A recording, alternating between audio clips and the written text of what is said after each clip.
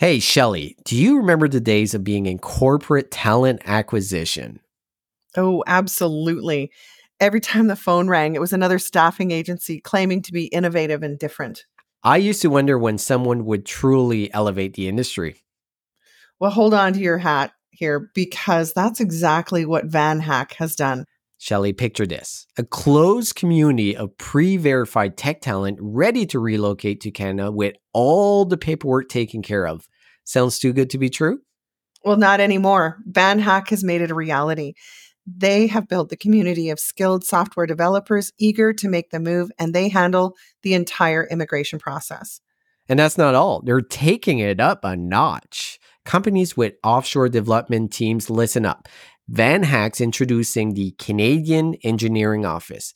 Move your entire dev team to Canada, and Van Hack handles all the nitty gritty details of immigration and relocation. So, can you imagine, Serge, the applause from your CIO if you were to walk into his office and bring this solution to the table? Shelly, every time I walk into an office, I get applause. But that's not all. The best part is they've got certified immigration consultants on board who've done this countless times.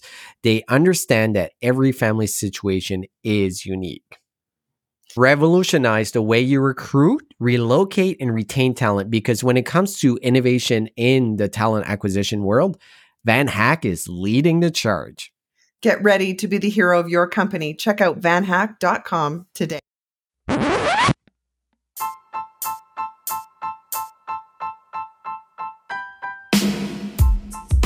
Welcome to the Recruitment Flex with Serge and Shelly. I'm Serge. And I'm Shelly, and we talk all things recruitment starting right now. Bonjour and welcome to the Recruitment Flex. Shelly, how are you doing? Having a great day. Thank you so much for asking. Really pleased with who we've been able to snag and get on the show. Someone we met at RecFest, very serendipitously, if I may. Serge, I want to hear you say that word in your French accent. No, you cannot force me to say that word. Oh, okay. So I'll say it. I can't So even I say that am- in English. So we are so pleased that we have had Amit Parmar, who is the CEO of Clickify, agree to come on the show. We met you in the coffee line, I think, initially, right? Welcome to the show. I am excited to be here. Thank you, Shelly and Serge. I know you're out in the East Coast. I can't even imagine how gorgeous the fall season must be for you. Our fall season lasts about 4 days, and then the trees are all bare. Then it's Which- snow season for like 8 months. But Oh, that's it. no. We just deal with Yeah. it. But do you know what I think was interesting is we had at least 3, 4 people come up to us during RecFest and be like, I need to introduce this guy to you. Then they would bring you over. I know Omar did that. Then I think there's a couple others just saying, we need to meet this guy. And honestly, I've been following you for a couple of years, and it's really cool to have you on the show. Likewise, and thank you. So I know we've had a chance to take a look at a very impressive career track, Amit, and some of the things that you've done. But what we love to have you do is share with our audience a bit about your journey and what brings you to today as CEO of Clickify. Yeah, no, thank you. Look, I've been fortunate over the years. I have a little bit of gray hair and some scars on my back from all the years being in talent. So my background, I'm actually a biochemist by education. Somehow ended up in HR. Actually, not somehow. It's a legit story. I actually got my master's in HR from Rutgers University in New Brunswick. Shout out to Johnson & Johnson, who actually paid for my master's. And then after I graduated, like many people, there's really no career path, right? Because here I'm a biochemist in a lab at J&J. And this is way before the times of LinkedIn. This was in the day of Monster, right? And somehow IBM got a hold of my resume, interviewed with them, and started my HR career with IBM on Madison Avenue in New York in their consulting practice. That was my entry into HR, implementing PeopleSoft for some large global enterprises at a very young age. So just fortunate to have had that experience. We used to call them towers back then before the COE concept came up, right? The centers of expertise or excellence. So we used to have towers for payroll, benefits, recruiting, learning.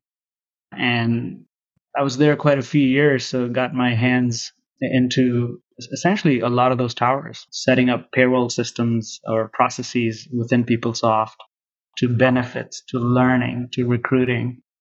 Yeah, if I was to provide advice to some of the folks in HR and getting into HR, I would highly suggest starting your HR career, and I may be biased, in the consulting realms, because you get exposure to Mm. so many different perspectives as it relates to the foundations of HR. And then you fell into talent acquisition, right? You were a practitioner, leader. Tell us a little bit about that. Yeah, what I say is always raise your hand for jobs people don't want. Right? And for the most part, cut my teeth into talent attraction and talent acquisition, followed by talent management. So that included performance management, succession, leadership, culture, engagement. And yeah, did that for, gosh, all in all, close to 18 years of my life. Right? And learned a great deal, and I still do. There's always new stuff happening, as you both know. Just an avid learner. So tell us how you got into the HR tech space. Tell us a bit about Clickify. Where did you come Yeah. up with this idea? What are you trying to solve? Yeah, great question. So I've always been a technologist at heart, always analytical, really looking at data and combining that with what makes sense from a business standpoint. And in any of my roles over the years, I looked at my tech stack and the processes. And I know a lot of people talk about the people experience, right? Mhm. And I think the people experience is woven into your tech, your people, your processes, your policies, like all of that combined. But I always looked at technology as the key enabler for the experience that people have and that are really embedded by the processes, right? Or your policies. And so when specifically around employer branding, heading up the talent function, I used to spend roughly $4 million a year. So I had a $30 million budget globally, and 4 million of that we would spend or invest rather on attracting talent. And when we looked at the tech stack in attracting talent, and this is about 5 years ago now, so I'm sure the problem has gotten Mhm. worse with all the VC investments and all kinds of tools and shiny gadgets out there. But when I looked at our tech stack, it was about 4 to 5 different tools that my employer branding leader was working with. When I took on that function, just on the employer branding component alone, we were using Adobe. This is way before the days of Canva, using Adobe to create assets. Our marketing department was great, but they really didn't support from a talent attraction standpoint. They don't get measured on. Looking at the tech stack, it was using a platform, if you will, for content creation, using a separate platform to crowdsource and edit videos, employee generated videos, using another platform to activate those assets across social channels, Sprout Social or Everyone Social. There's some great tools out there to do that.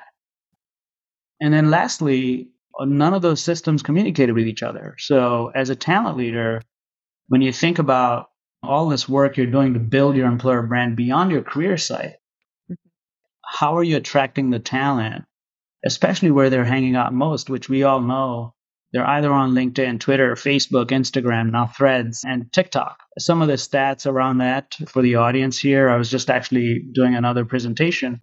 TikTok alone has 2 billion active users, and the Earth's population is 8 billion, right? Including babies.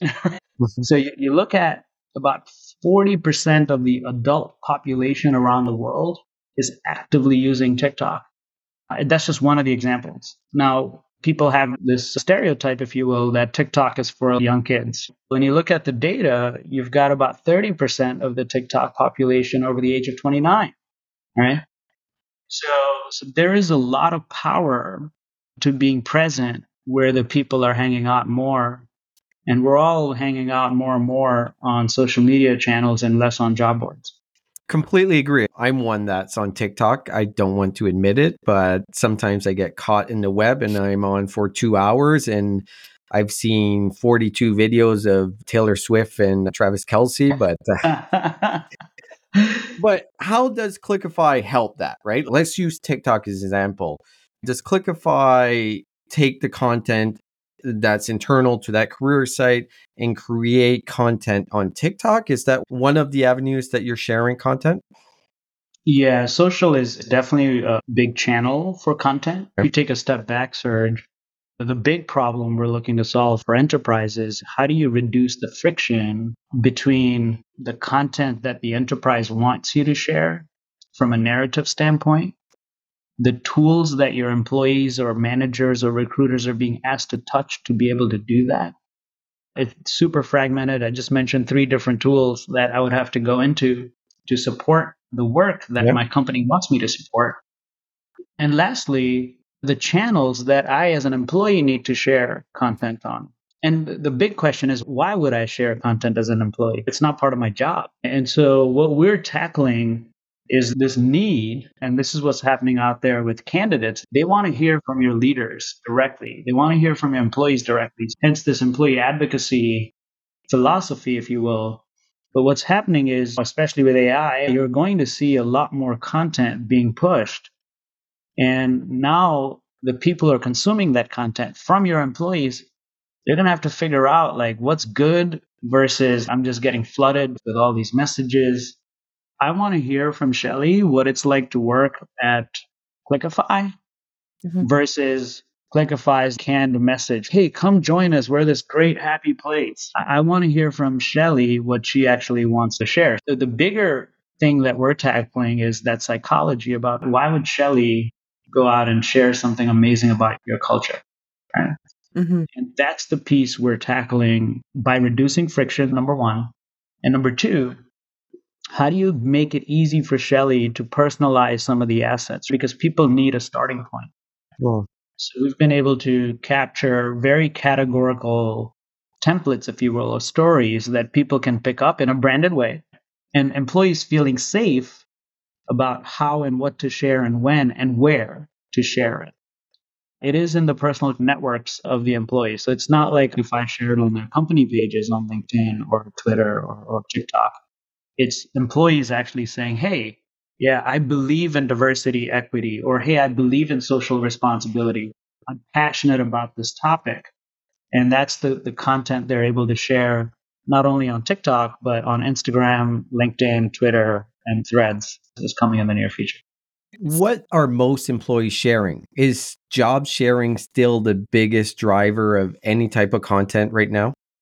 I'm smiling because I will say typical ATSs and systems out there haven't done us a favor. As recruiters, I've been in recruiting a long time. I think the worst thing that could have happened in our industry is the share on social button that's embedded in the job. Right? I'm not going to name the systems, but a lot of the ATSs have that. And I think what that has done is created this transactional false security blanket for recruiters, hiring managers, and employees in many regards to say, oh, I shared this on social. I've checked the box. We launched Clickify 3 years ago. And interestingly enough, Serge, we actually started with jobs as our first category. So think of us as we're nothing like Airbnb, but that whole strategy was to start off with jobs because that was the lowest barrier to entry from a psychology standpoint for our users. We're typically recruiters, hiring managers, and in some regard, employees. So we started with jobs. We spent about a year initially on that. Then we started introducing more categories: diversity, social responsibility, celebrations, big one, right? We have a category for referrals. So we started expanding on these categories, and we're finally now, year 3 into this, starting to see the shift from, hey, I need to share this job or what this job is about, to, hey, what is the culture like? What is the value proposition overall collectively that we're able to portray out there in a realistic way through people who are passionate about particular categories? Does that make sense? 100%. My dilemma here is this is where I'm trying to figure out social. If you look at content that goes viral or gets a lot of attention, it's very authentic. Like I'll use the example of the guy doing the paint for Sherwin-Williams, right? He got fired, but it was the most exposure Sherwin-Williams has ever had. Anytime that you corporatize, Shelley, there you go. Here, I'll give you the word in English is corporate. No, I don't even know what word you're trying You to. can't even say it. Actually, Yeah, I we was all, going we to all ask know. the same thing. It's Yeah. the corporate approved branded stories, the corporate voice. It's not authentic. Correct. It's It just doesn't do not. well. And it doesn't. And we have data on that. So one of the things about our platform, everything is based around the data. So we built this with that in mind and as the core aspect of what we provide. So when we're thinking about the content that resonates, you're spot on, Serge and Shelley, right? Anything that's polished or corporate with corporate jargon built into it doesn't do well. And we actually provide this data to our clients on a real-time basis. And it's a closed loop. So when they start to see that data, it is super powerful in terms of changing the narrative. And I'll give you a perfect example, a large national insurance carrier in the United States. We've been partnering with them for almost a year now. And there are tons of assets they've shared in the time frame of a year, about 1,500 total assets shared across all categories: jobs, diversity, social responsibility, benefits, learning. We looked at that data, right? Because we have enough data now to make statistically significant deductions from it. And what we found was there's one theme just for this organization now, because it varies by organization. For this one organization, there's one theme that is driving the most conversion in terms of not just engagement, but also conversion to applicants as well as hires. And it's social responsibility. It has nothing to do with jobs. It's super powerful. And to your point, the way they're sharing corporate social responsibility are their employees who are attending or investing their volunteer hours for community service events. These are employees who are actually taking those templates, I would say 70% templatized, if you will, with their brand guardrails, but then they're personalizing it and then sending it for approval. So there's an approval flow that drives the level of security even for employees, because the number one barrier for employees, it's not just the number of tools they have to use, but it's also they're scared. They're not sure if they're going to get in trouble for sharing a particular story, right? That's more personalized. Once we have the approval flow built into the process, we're already seeing a lot of people get activated and motivated to share that, because they're like, yeah, somebody at corporate, quote unquote corporate, is reviewing this before it goes live. Do you know, I wonder, you have been in corporate HR for, I think you said 18 years. And HR does tend to be chasing after the new and the shiny. It gets great momentum out of the gate. How do you keep up the momentum with employees? And it's no different whether it's like the leadership development program, or we're going to put a big push on savings plans or whatever it is, but they always fizzle out and they end up in the bottom drawer. Yeah. What makes Clickify different that you can keep up this momentum? Yeah, great question. It's a question that keeps me up at night as well. And I will say, I do think there are a couple of things we've seen with adoption. Yes, you're spot on. Early on, there's a communication plan, and everybody's, yeah, we got this new thing, I'm going to use it. We've been able to sustain some of the usage by honestly just doing some basic things. You know, one thing we have done is every Monday, every user on the platform gets a personal brand report. And it's some basic stats. It's this is how you did last week. Here's the engagement that you created last week, the buzz you created last week. Here's how your team did without giving up a lot of secrets or any sensitive information. This is a team effort. Here is how your personal brand is trending. And then there's a CTA that says, hey, you're doing great. Keep building the momentum. Keep building your personal brand. It is about what's in it for me, especially as it relates to employee advocacy. For recruiters and hiring managers, I can understand it as sort of part and parcel of their jobs. But even them, like, we're seeing tremendous traction. It's almost, I hate to use the term gamification, but it is a psychology that people are basically saying, okay, yeah, you know what? Clickify is actually helping me build my brand presence, albeit it's really backed by the employer brand, but it's still personalized enough where my name is getting out there and I'm building a stronger network on the social communities. So one of the questions that I was trying to figure out is, I think there's too much content being created overall in this space from HR tech companies, from vendors. also in a way from recruiters. Like we're sharing a ton of content, and AI has even accelerated this. It's almost gone to a point where we're a little numb to it. I'm very curious of how Clickify is leveraging AI because I can see it as a great tool to help create those templates, create that message. What's your plan with AI? Yeah. So before the world blew up with GPT, 3 years ago, we decided strategically to build on OpenAI. Okay. Um, and this is like the grandfather of GPT.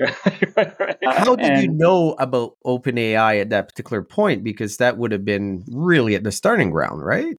yeah, we're grandfathered into OpenAI. Like we almost have a free version of OpenAI Wow. because we were one of the early adopters from a vendor standpoint. And kudos to our chief technology officer. He's big on these kinds of things. He actually comes from a non-HR background.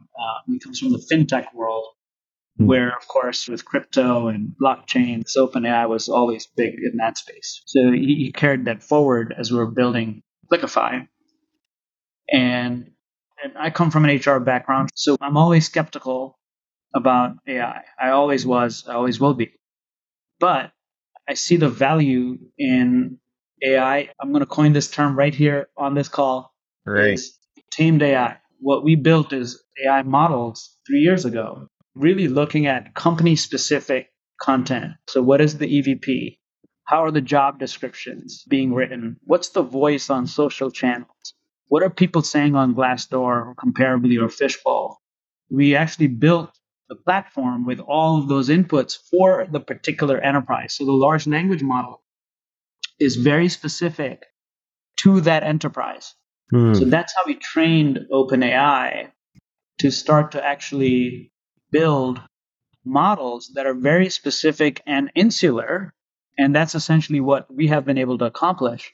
For example, for the audience here, the use case that companies have been enjoying for the last 3 years is what we call our hook generator. We actually call it Clio, which is Clickify Engagement Optimizer. When your employee is picking up an asset, and let's say it's diversity related, all right, a template, and they want to write something about diversity and inclusion and how they believe in it, they basically type that in. That's AI assistant for that organization, the voice of that organization, how they talk about diversity, and it'll actually give them suggestions and say, hey, Amit, if you want to write about diversity, here are a few suggestions on how to write a copy that you believe in, right? So it is a very balanced approach to AI that is actually going to help people write amazing stories that they're actually passionate about. And it's not, hey, we're just 90% building this thing for you or 100% AI powered. There's always human input into the content. And generally, we're not flooding the market or the audience with content. This is like highly personalized content that is typically going out maybe twice a week from each employee. So the scale is actually a lot more, but the amount of content isn't a lot. Can I ask something as I listen to you explain how you've tamed AI? Certainly, the company has decided their voice, their brand, how they want to control the narrative about how they're perceived. So, what about the not so good stuff about a company? Things like negative employer reviews. Does your AI take into account how we want to talk as a corporation on things like negative employee reviews, or employer reviews, I should say?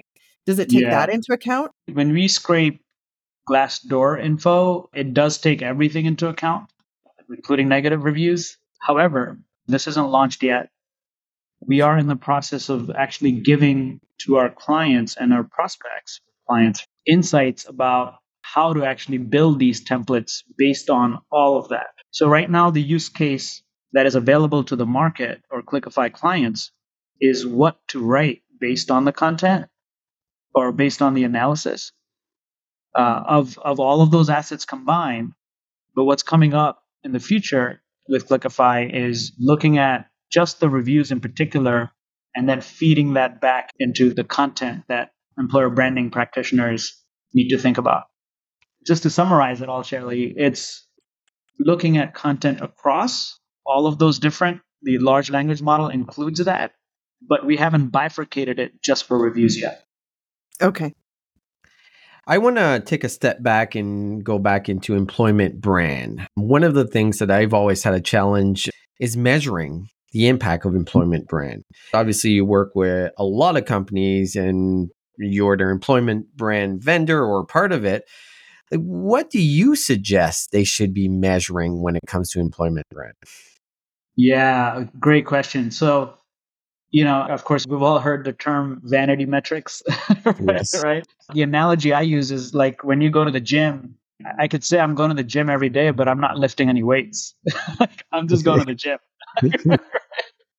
And so, how do you just not go to the gym and actually start to lift weights? When I think about branding, or frankly, any HR metric for that matter, how do you start to move away from what I call the means metrics or the vanity metrics, like, hey, clicks or engagements? They're vanity metrics. Yes, they stand for something, it means something. But to a CFO or to a CHRO, it's like, all right, that's great. Okay, what's next? You got to look at the full spectrum and say, what are we after here? What kind of talent are we attracting as well as retaining? Many of the employer branding conversations that I'm part of are so heavily skewed towards attracting talent. I actually think it's the opposite.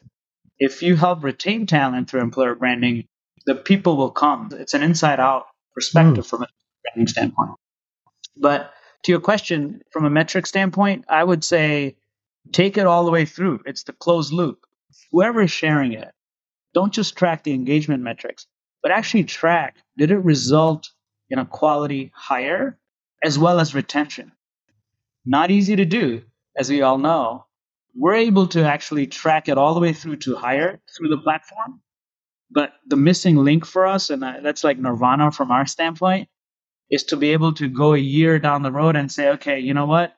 Client X, we were able to drive X number of candidates to hire and now through retention as well.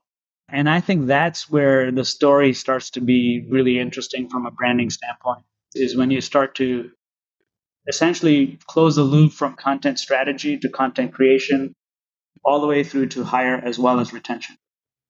Love it. One last question. I want you to take out your crystal ball. Give us an idea, because we're almost in 2024 at this point. What is the talent market going to look like in 2024, in your opinion? Oh, wow. So I'm a big believer in what they say, soft skills, right? Yeah. I do think beyond 2024, the people who are able to build soft skills like influencing skills or relationship building skills, the skills that AI can't easily replicate, right? If you want to be competitive in the labor market, the people who can acquire and retain those kinds of skills, the soft skills, are going to fare much better in the marketplace. I will say, look, AI is great. In fact, I've written a piece on that on Forbes 3 years ago on how the human connection in AI will prevail and how we as a society, as people, will have a better quality of life because of AI. So, what do I mean by that? Take, for an example, a call center rep in the Philippines. Right now, they're probably inundated without AI. They're probably inundated with these nasty customers who are pissed off about something. Imagine you give that to a bot who can handle or even let the call center rep know that, hey, these are the main issues that customer is super pissed off about. So now you're essentially helping this call center rep reduce friction with some data and insights that AI could provide to them before even getting into that call. So what does that mean? Less stress for both parties, for the person who's pissed off, as well as the person on the other end, the call center rep. That's just one example of how the quality of life will improve with technology. My prediction is that with AI, it's only going to accelerate the mundane tasks that you no longer need to do or work on. And you'll now be able to build skills that are more upstream, that are more strategic, or maybe not even strategic, just things that make you happier as a person, you're able to do because you have more time. I think it's James Ellis that says that 95% of recruiters' daily tasks can be replaced with automation and AI. The who master the 5%, which is really the sweet spot and the real value we deliver as talent acquisition recruitment, they're going to be the winners. Amit, it was a pleasure to meet you. Pleasure to have you recording. If anyone wants to get a hold of you, what's the easiest way? LinkedIn is the easiest way, and my email is amit@clickify.me. And clickify.me is the website, I'm assuming? That is the website. Thank you. Perfect. Thank you, Serge and Shelley, for having me here. Thank My you. pleasure. And we'll see you at HR Tech. Yes, we'll see you in Vegas. Awesome. Au revoir.